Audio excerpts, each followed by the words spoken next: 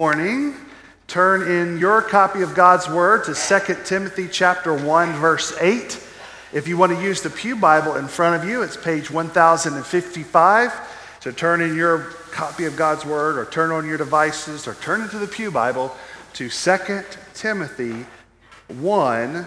And that's actually a wrong, on the bulletin, that is wrong. That is totally my fault, not anybody else's fault. That is my fault.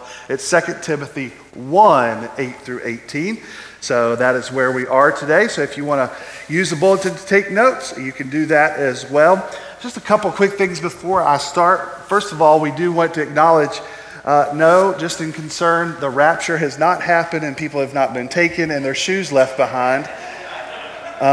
These are the Whitaker families, who is in Salt Lake City, Utah, visiting our missionary there, Redeeming Life Church. They're worshiping there. We'll be probably with the time distance here in a few hours, And so they are doing missions ministry, sharing the gospel and caring and loving for our missionary there. And so just pray for them. They are having, at Redeeming Life, a 94-year-old man being baptized this morning. Praise God.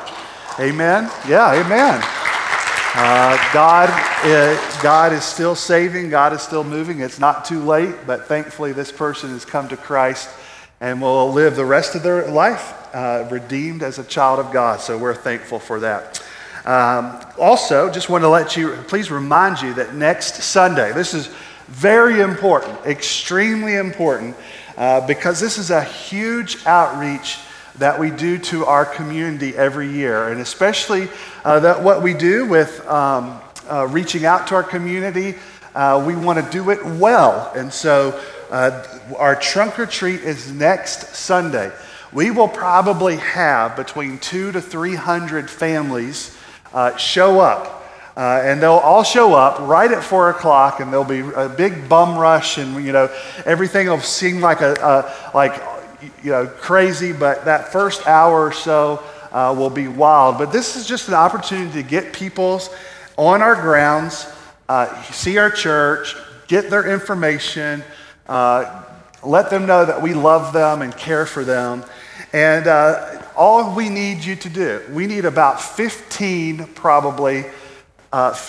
more trunks.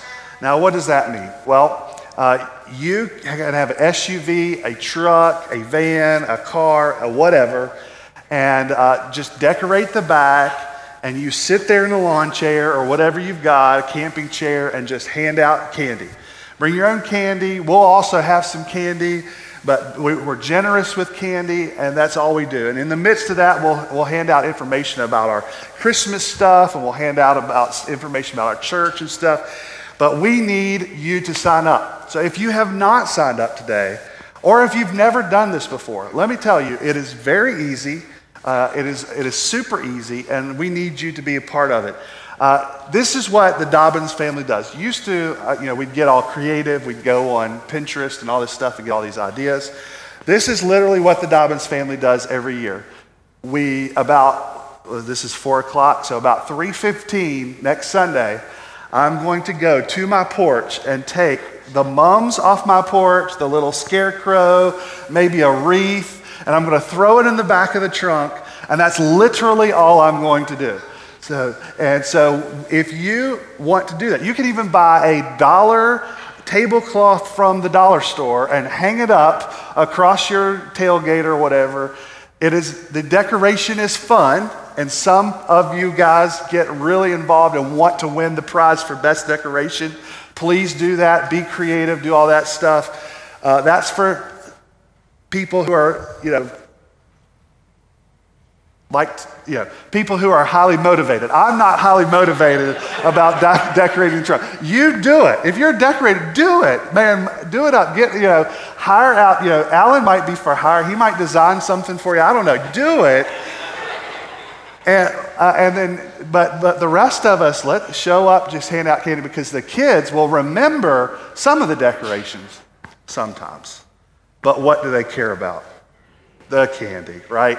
Okay, so just show up. We need about 10 to 15, ideally 15 more. So Christy is going to be outside in the foyer. Stop by, sign up, let her know that she can count on you. If you've never done it before, if you're a guest, a visitor, want to just do a community service, if you've got a kid that wants to get some, what's that, National Honor Society hours, whatever, just do it. It's fun. We have fun. It's going to be a cool day. We have fun talking amongst ourselves, and so please do that. Sign up today. So that's against. I know that'll be an announcement later, but I wanted to say that because some people get freaked out about decorating. I don't freak out. Okay, I don't freak out. A blanket and a scarecrow and some mums, and I'm done. Okay, all right. Commercial over. All right, we're going to talk today about don't be ashamed of the gospel. 2 Timothy, talking about the legacy that we will leave. We want to think about how our lives, how we pass to the next generation, how we live our lives now. Think about what the next generation of Christians are looking to us and thinking, how do we live faithfully? How do we uphold the gospel? How are we Christians faithfully in an ever-increasing world that is contrary to the gospel, contrary to the scriptures, and even opposed actively to the gospel and to the Bible? So how do we live? Well, today we're going to look at a section of the scripture that Paul speaks to Timothy, that speaks to the church at Ephesus, that now, 2,000 years later, is speaking to us, that we should not be ashamed of the gospel. So if you would read along with me in your devices, Bible, whatever, let's do that in verse 8. So don't be ashamed of the testimony about our Lord, or me, his prisoner. Instead, sharing the suffering for the gospel, relying on the power of God. He has saved us and called us with a holy calling, not according to our works, but according to his own purpose and grace, which was given to us in Christ Jesus before time began. This has now been made evident through the appearing of our Savior Christ Jesus, and who has abolished death and has brought, who was given to us Christ Jesus before time began. This has now been made evident through the appearing of our Savior Christ Jesus, who has abolished death and has brought life and immortality to light through the gospel. For this gospel I was appointed a herald, apostle, and teacher, and that is why I suffer these things. But I'm not ashamed, because I know whom I have believed, and am persuaded that he is able to guard what has been entrusted to me until that day. Hold on to the pattern of sound teaching that you have heard from me in the faith and love that are in Christ Jesus.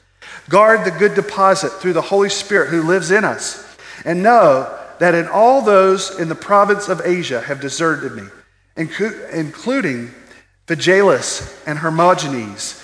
May the Lord grant mercy on the household of Onesiphorus, because he has often refreshed me and was not ashamed of my chains. On the contrary, when he was in Rome, he diligently searched for me and found me. May the Lord grant that he obtain mercy from him on that day. You know very well how much he ministered at Ephesus. Let us pray. Heavenly Father, we're thankful for your word. We are enriched by your word. We are given life by your word. And so, Lord, we come today not to sit and know, just to come and receive. We know, Lord, that when we do come to receive, that, Lord, you are giving us life to change our hearts and minds. And so, Lord, I pray today as we meet with your word, that it is not just one day, Lord, we're thankful when we read these scriptures today, but instead, Lord, through your Spirit and through the truth of your word, you change us that we're never the same again. In Jesus' name, amen. So the other night, Franklin and I got to go down to Louisville to see, live and in person, the YouTube sensation Dude Perfect. Now, if you have kids or grandkids that are 16 and years below or 18, you probably know who they are. These are guys who were friends in college, who started to do trick shot videos when they were in college, and then have grown to sketch comedy and all sorts of different things. And they have lines of basketball and sports products and different things, but their YouTube channel is kind of their deal. They have over 56 million subscribers, and their estimated net worth now is $50 million. What is important about that? Well, when we go, they put on this great show of competition and throwing footballs and basketball trick shots and racing on trikes and all these different things. And it was a fun, entertaining night. But the most important thing that I thought was the best part of the night for me as a dad was Ty came up at the end and shared the gospel of Jesus Christ. That he said, we're named Dude Perfect, but we can all admit that none of us are perfect and that all of us have received the things that the world promises, like wealth and fortune and fame, but we understand that none of that answers the problem that's in our lives, such as Jesus Christ. And he shared about how that through Jesus Christ you can be saved. I was very impressed by that because I don't know if they're the perfect examples of Christians. I don't know their lives. I don't know if there'll be a scandal 3 weeks from now. I don't know any of those things. But I do know that it was an packed arena in Louisville. That's something that they get attention from media and all sorts of different things. And I thought it was pretty amazing that they were willing to risk subscribers, money, attention, cancel culture, and everything else to talk about Jesus. And in this world that they have declared and said that they're going to stand for Jesus in their life.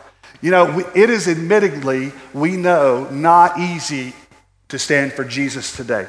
At the risk of being called a bigot, Bible clingers, or uneducated, it is seemingly more and more, if we just say that we're Christians, that we either live in fear of what could happen to us, there is actual persecution that is given to us, but we know that it's not easy today to stand up for our faith. But we know that globally, that it is something that we see believers that are doing across the globe. American Christian right now, the biggest threat that you have in your life could possibly be an Instagram comment that someone says something negative about you, or maybe that someone might lose a job, or someone might not like you or talk to you anymore. But let's take our minds out of the Western American culture for a minute and realize that the rest of the globe, when a brother or sister in Christ says, I am following Jesus, that immediately puts their life at risk. And a lot of times, shunning from their family. That when they count the cost to follow Jesus, they lose a lot, sometimes everything. We are not at that point here in America, but we're heading to that point.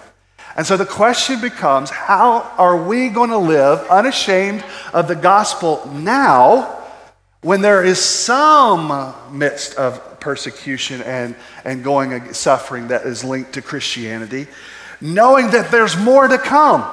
How are we going to live faithfully? Today, ask yourself, do you struggle or feel pressure for not talking about the things of Christ? Well, brother and sister, I want you to hear the words of Jesus in Mark 8:38. Whoever is ashamed of me and my words in this adulterous and sinful generation, the Son of Man will also be ashamed of him when he comes to the glory of his Father and with his holy angels. Timothy probably remembered and thought of these words when he's speaking to Timothy here. Timothy being young, we know he was being timid in some ways. Paul was saying to him, Timothy, do not be ashamed of the gospel. Proclaim the word. Timothy, he said just in verse 7, you have been given a power. You've been given a spirit of power that resides in you. So don't be ashamed of the gospel. In the same way he's saying to you today, don't be ashamed. And consider the fact that you shouldn't be ashamed, whether it costs you something, that it would cause you to suffer, whether it would cause you to lose something, or if it just makes you feel uncomfortable. Think about, am I unashamed of the gospel now? Well, brother and sister, in the days and years to come, How will we ever spread and proclaim the Christ if we don't learn to do so now? The scriptures are reminding us today to not be ashamed of the gospel, but to stand on it and proclaim it to the world in our lives. So in this passage, there are 3 ways that we can be unashamed of the gospel. 3 ways.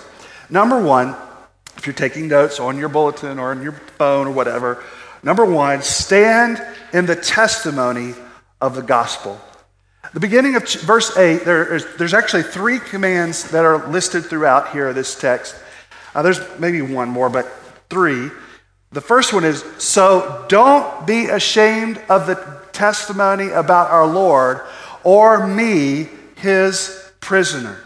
This is the first one. Timothy, Paul is saying to Timothy, do not be ashamed of the gospel, neither of the testimony of our Lord or me as his messenger. Now, he is saying this to say there are people that were saying, I am ashamed to proclaim Jesus because why would I proclaim or live for some leader, religious leader, who had been crucified? Why would I stand for this leader, Paul, who is in prison right now for proclaiming Jesus? If these people were who they said they were, then Jesus wouldn't have been crucified and Paul wouldn't be in chains. They were thinking that this testimony nullified the truth about Jesus. But as we see, 1 Timothy 6:13, that we read earlier in the previous letter, that Jesus had made a testimony that Paul says that we can trust in. The testimony that he made before Pontius Pilate, that I am the King of the Jews. I am the Son of God. This is the testimony of Jesus Christ that, brothers and sisters, we stake our lives on, and that we should not be ashamed because we know that Jesus is who he says he is, and that he didn't stay crucified, but 3 days later was resurrected and is alive today. This testimony of Jesus is a great confession of faith that he indeed is Lord. Now, the world will reject this claim, will reject because he was crucified, but we understand that in that day there was nothing worse that could be done. It was used by the Roman Empire to shut down those who would come against them, but it was more than a punishment. It was a public, shameful humiliation. That they were strewn on a cross, nailed by their feet and hands, naked before all the world to see, that if you come against power, so will be like you. But in this, Jesus Christ did what was foolish to man, became wise for us, in that he gave his life so that we could live. It was his sacrifice, God's plan from eternity past, that he was sacrificed on the cross so that all the sins of the world would be paid for. And it was in this we understand in 1 Corinthians 4:10, for we know we are fools for Christ, but you are wise in Christ. We are weak, but you are strong. You are extinguished, but we are dishonored. We know that even though that the world would say that we are fools for Christ, we know in Christ we're truly wise. If you've been truly born of the Spirit, then you don't need to be reminded to not be ashamed of the testimony of Christ or of the people who follow him like Paul. But this happens, right? We see it in the scripture. Peter denied Jesus 3 times.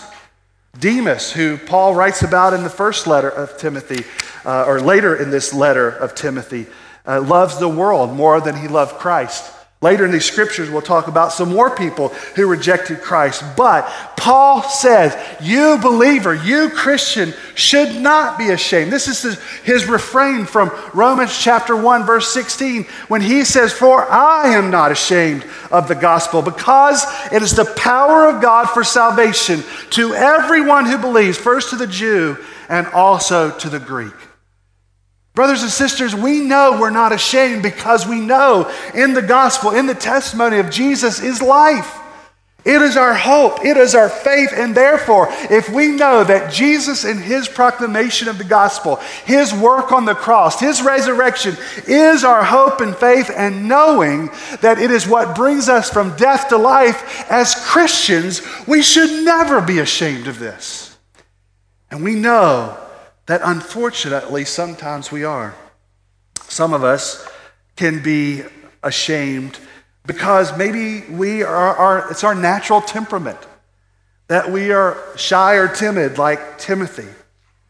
But we are told in the previous verse, it doesn't matter what our natural tendency is, what lives within you. The Spirit of power lives in us. The Holy Spirit, one not of weakness but of strength and power. So we can never allow our temperament to prevent us from publicly owning Christ as Savior and Lord. Now, some of us who are maybe more introverted than others do it in a different way. Some of us who are, extroverted and loudmouths can do it in many different ways, stand up on a stage or do an act or do something very easy. But those who are introverted still can share the gospel one-on-one in a conversation with the person. The reality is there should be nothing that holds us back because of the Spirit of Christ that lives within us. But also sometimes we are ashamed of the gospel because we too highly value the opinion of others than of the testimony and the wonder of Christ. The fear of man invades all of our hearts and minds, that we're more concerned about what others think.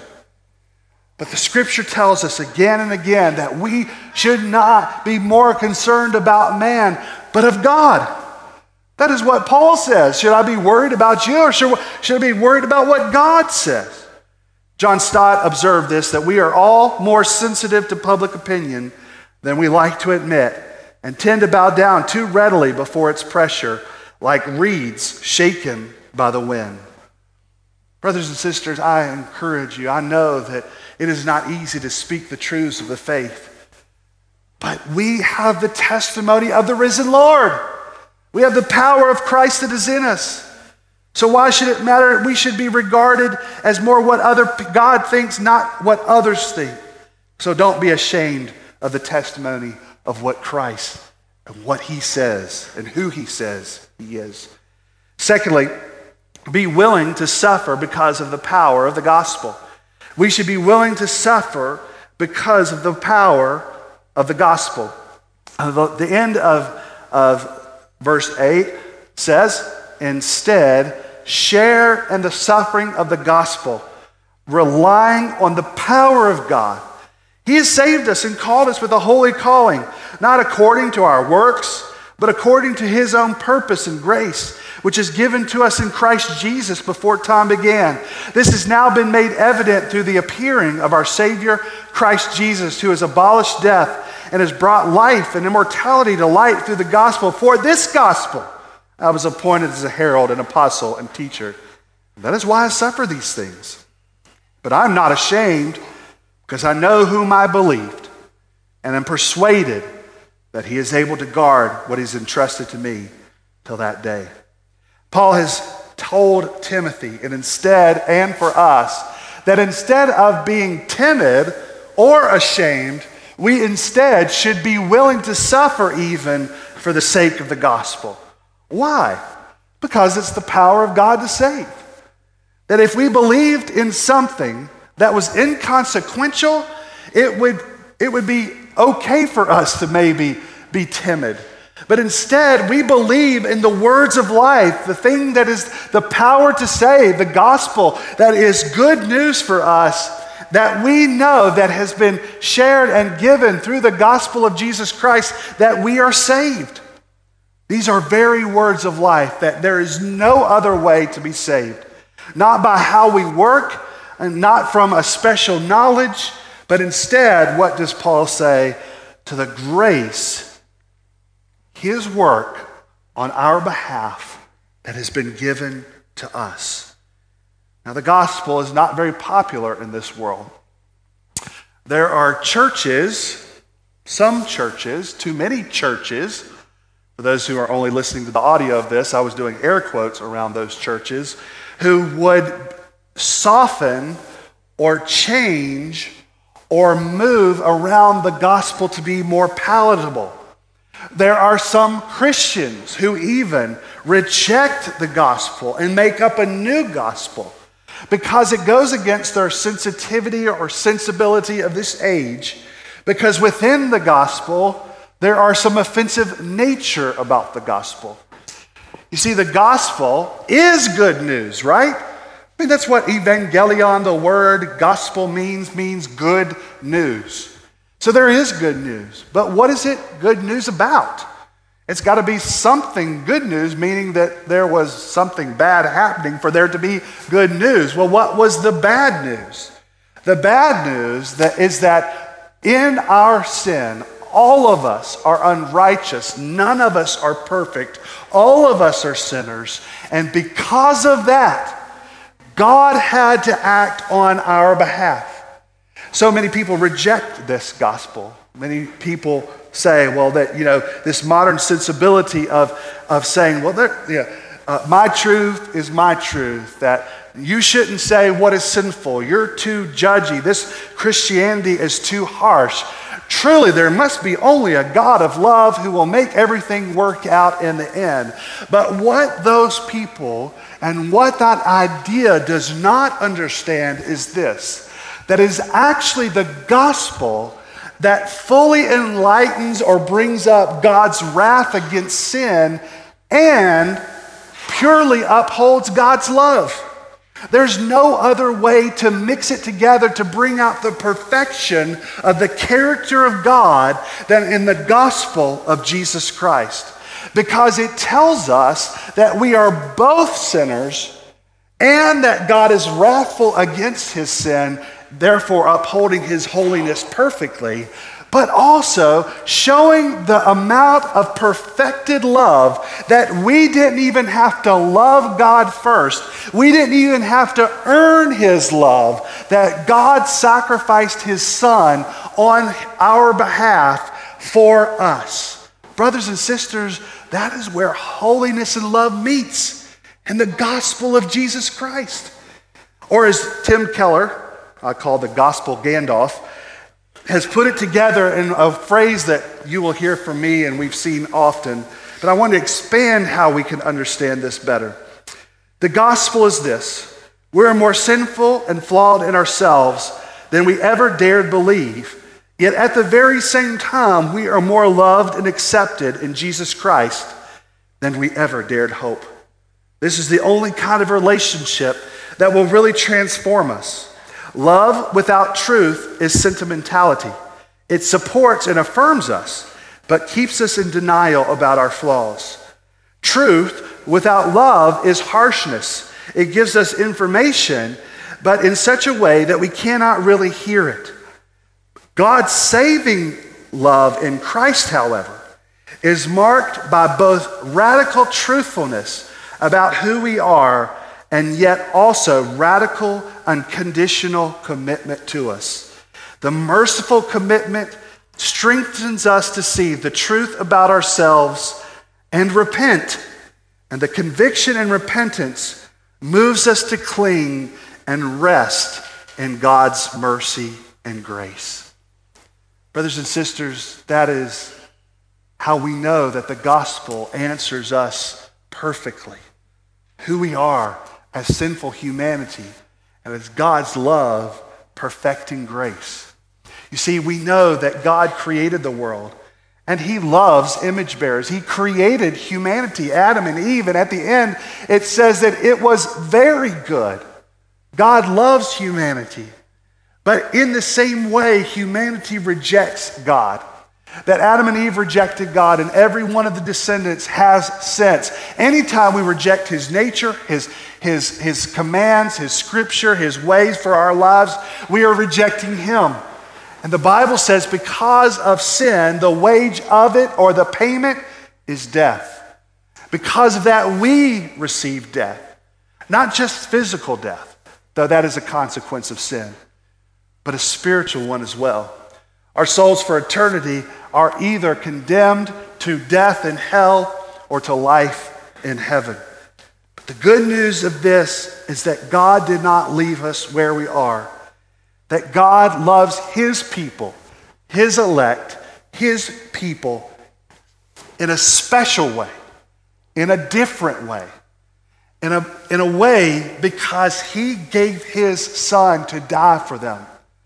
And that those who have received Christ receive his righteousness and are joint heirs with Jesus. Therefore, in the end days, in judgment, that we will stand with Christ and live for eternity, even though we don't deserve it.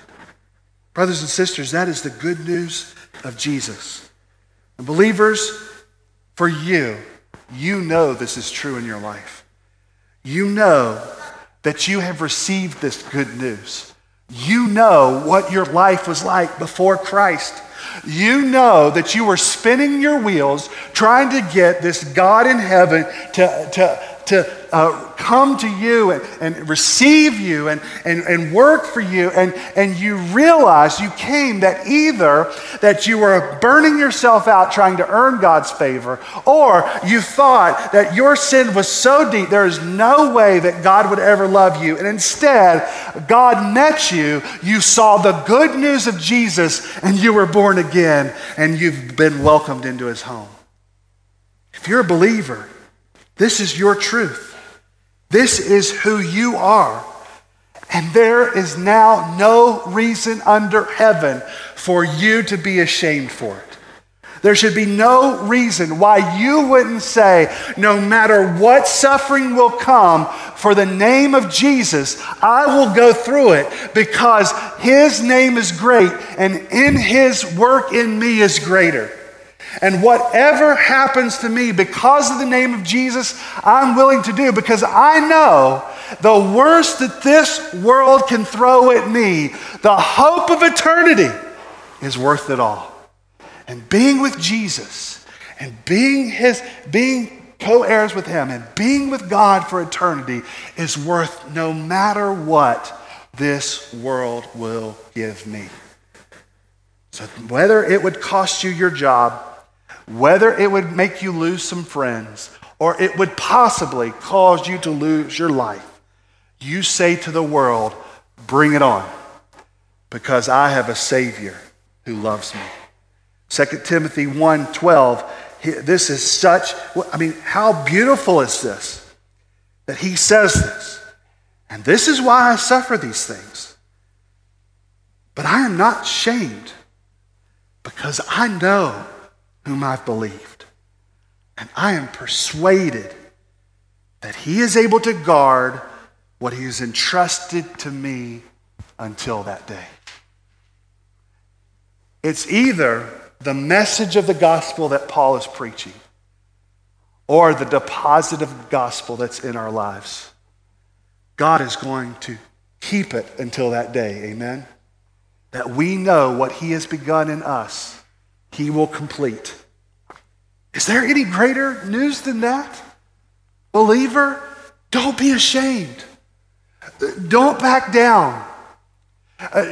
When there's a conversation about spiritual things and they start to branch off over here into saying false things about Christianity, don't just let it happen.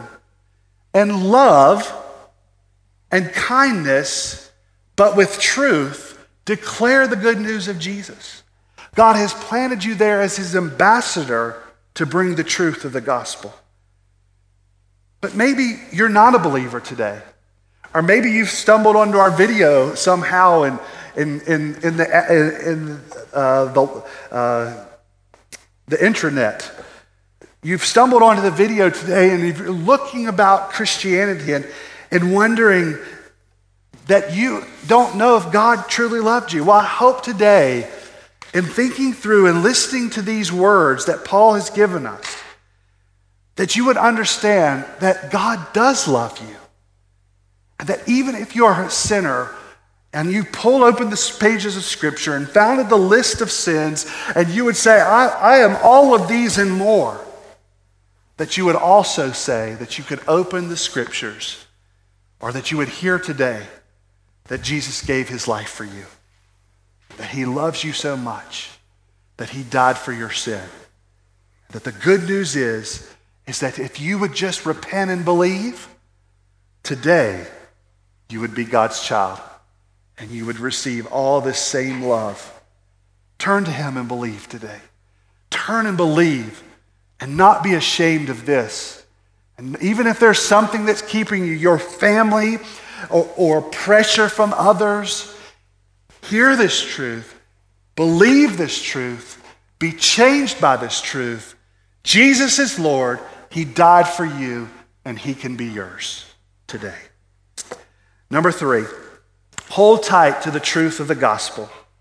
Verse 13 through 18 says this: hold to the pattern of sound teaching that you have heard from me, and in the faith and love that is in Christ Jesus. Guard the good deposit through the Holy Spirit who lives in us. You know that all those in the province of Asia have deserted me, including Phygelus and Hermogenes. May the Lord grant mercy to the household of Onesiphorus. Oh, I had it earlier. You know it is, big O name. Because he often refreshed me and was not ashamed by my chains. You see, the Christian faith we need to stand true in. It says first, stand in the sound teaching. It means sound doctrine. Paul is saying the teaching, the words that I have given to you, you need to stand in this. The words really mean an outline of a sketch, almost like a blueprint. Paul is saying, stand in this. This is the way of life. This is how you know to be saved. This is how you know that you are to be lived. Stand on these words. And then he said to guard it. The verb there, to guard, means to guard something that is, so it's not lost or damaged. In a way, to keep the palace from marauders or thieves coming in. That you're to guard it with its truth, not soften its edges, not change it to make you feel better, not to make it, not to change it so that it would be a prosperity gospel or a works-based gospel, but just the grace of in Christ alone, through faith alone, that you can be saved. Guard it. One commentator says that it is almost like that we need to guard this in our lives, in our churches, in our family, in such a way that we would not let anything happen to it. Consider it in this way, that someone who was entrusted with the Mona Lisa, this famous, wonderful, beautiful painting that has lasted the centuries, that someone had to guard it and keep it right. What if the person that was keeping the Mona Lisa decided that they were looking at it one day and said, you know what? I saw Bob Ross on PBS the other day, and I think Mona Lisa here needs a little happy little tree tattoo or some little other thing, and they would alter it or change it in such a way that it would be totally different from the way the artist made it. Brothers and sisters, in the same way, we need to guard the deposit of the gospel. That we should live in a way that we believe the gospel and that we live faithfully to the scriptures. And that Paul says that we are empowered by the Spirit. He says in Romans chapter 8, verse 9 through 11, you, however, are not in the flesh, but in the Spirit. If indeed the Spirit of God lives in you, then if anyone does not have the Spirit of Christ, he does not belong to him. Now, if the Christ is in you, the body is dead because of sin, but the Spirit lives in Christ because of righteousness. And if the Spirit of him who raised Jesus from the dead lives in you, then he who raised Christ from the dead will also bring your mortal bodies to life through his Spirit who lives in you. Brothers and sisters, trust in the truths of the gospel and guard that deposit because of the deposit of the Spirit of God that lives in you. Now we see different examples. Phygelus and Hermogenes rejected and said, I'm not going to go around with this Paul fellow. Look at him. He's in prison. This Jesus guy doesn't make sense. And they ran away and rejected. But Onesiphorus longed to be with Paul. And it says, grant the household of Onesiphorus because he refreshed me. Onesiphorus hunted Paul down. Maybe he took him food, or maybe he took him belongings or letters of encouragement. But whatever Onesiphorus did, he encouraged Paul no matter the cost. Onesiphorus, okay, you know what I'm saying, went into the belly of the beast, Rome. Could have been imprisoned himself. But he wasn't ashamed of the gospel. He wasn't ashamed of Paul. So ask yourself, what example are you? Do you line up with Phygellus or Hermogenes, who are ashamed of the gospel, who slink back, who barely speak up, who would rather be loved by the world? Or would you be like Onesiphorus, who wasn't ashamed, who lived for the gospel, who was willing to put themselves out to serve, love, and refresh the servants of God? Brothers and sisters, we should hold tight to the truth of the gospel. And we have seen that the gospel is good news of salvation, promised from eternity, secured by Christ in time, offered to faith. So our first duty is to communicate the gospel, that we should use old and new ways to speak the truth of Jesus. If we do so, we will undoubtedly suffer for it. For the authentic gospel has never been popular, and it humbles the sinner too much. And when we are called to suffer for the gospel, we are tempted to trim it, to eliminate those elements that are offensive, to mute the notes which jar on sensitive modern ears. But we must resist this temptation, for we are to guard the gospel, keeping it pure whatever the cost, and preserving it against corruption. Brothers and sisters, guard it faithfully, spread it actively, suffer for it bravely, for this is our duty, to be unashamed of the gospel. Let us pray. Heavenly Father, we are thankful for this day that we could come into your word. And I pray that, Lord, this word has been delivered fresh to a believer right now. Maybe a student who is being pressured in school to not speak up for Jesus. Maybe it's an adult who is being pressured at their workplace. Maybe it's someone who just knows that they've been too quiet for too long and missed too many opportunities to share the gospel. Or maybe it's someone, Lord, that you are using and using the Spirit to encourage them to be a part of gospel to every home, and yet our timidity is holding us back. God, I pray this morning that you, through your word, would help us to be unashamed of the gospel. And that, Lord, that there may be someone here or at home watching or listening that would say, I've been ashamed to trust in Christ, either because of my own sin or what it would cost. I pray, Lord, that you would reveal to them the beauty, the joy, the gift, and the love that is in the gospel of Jesus Christ.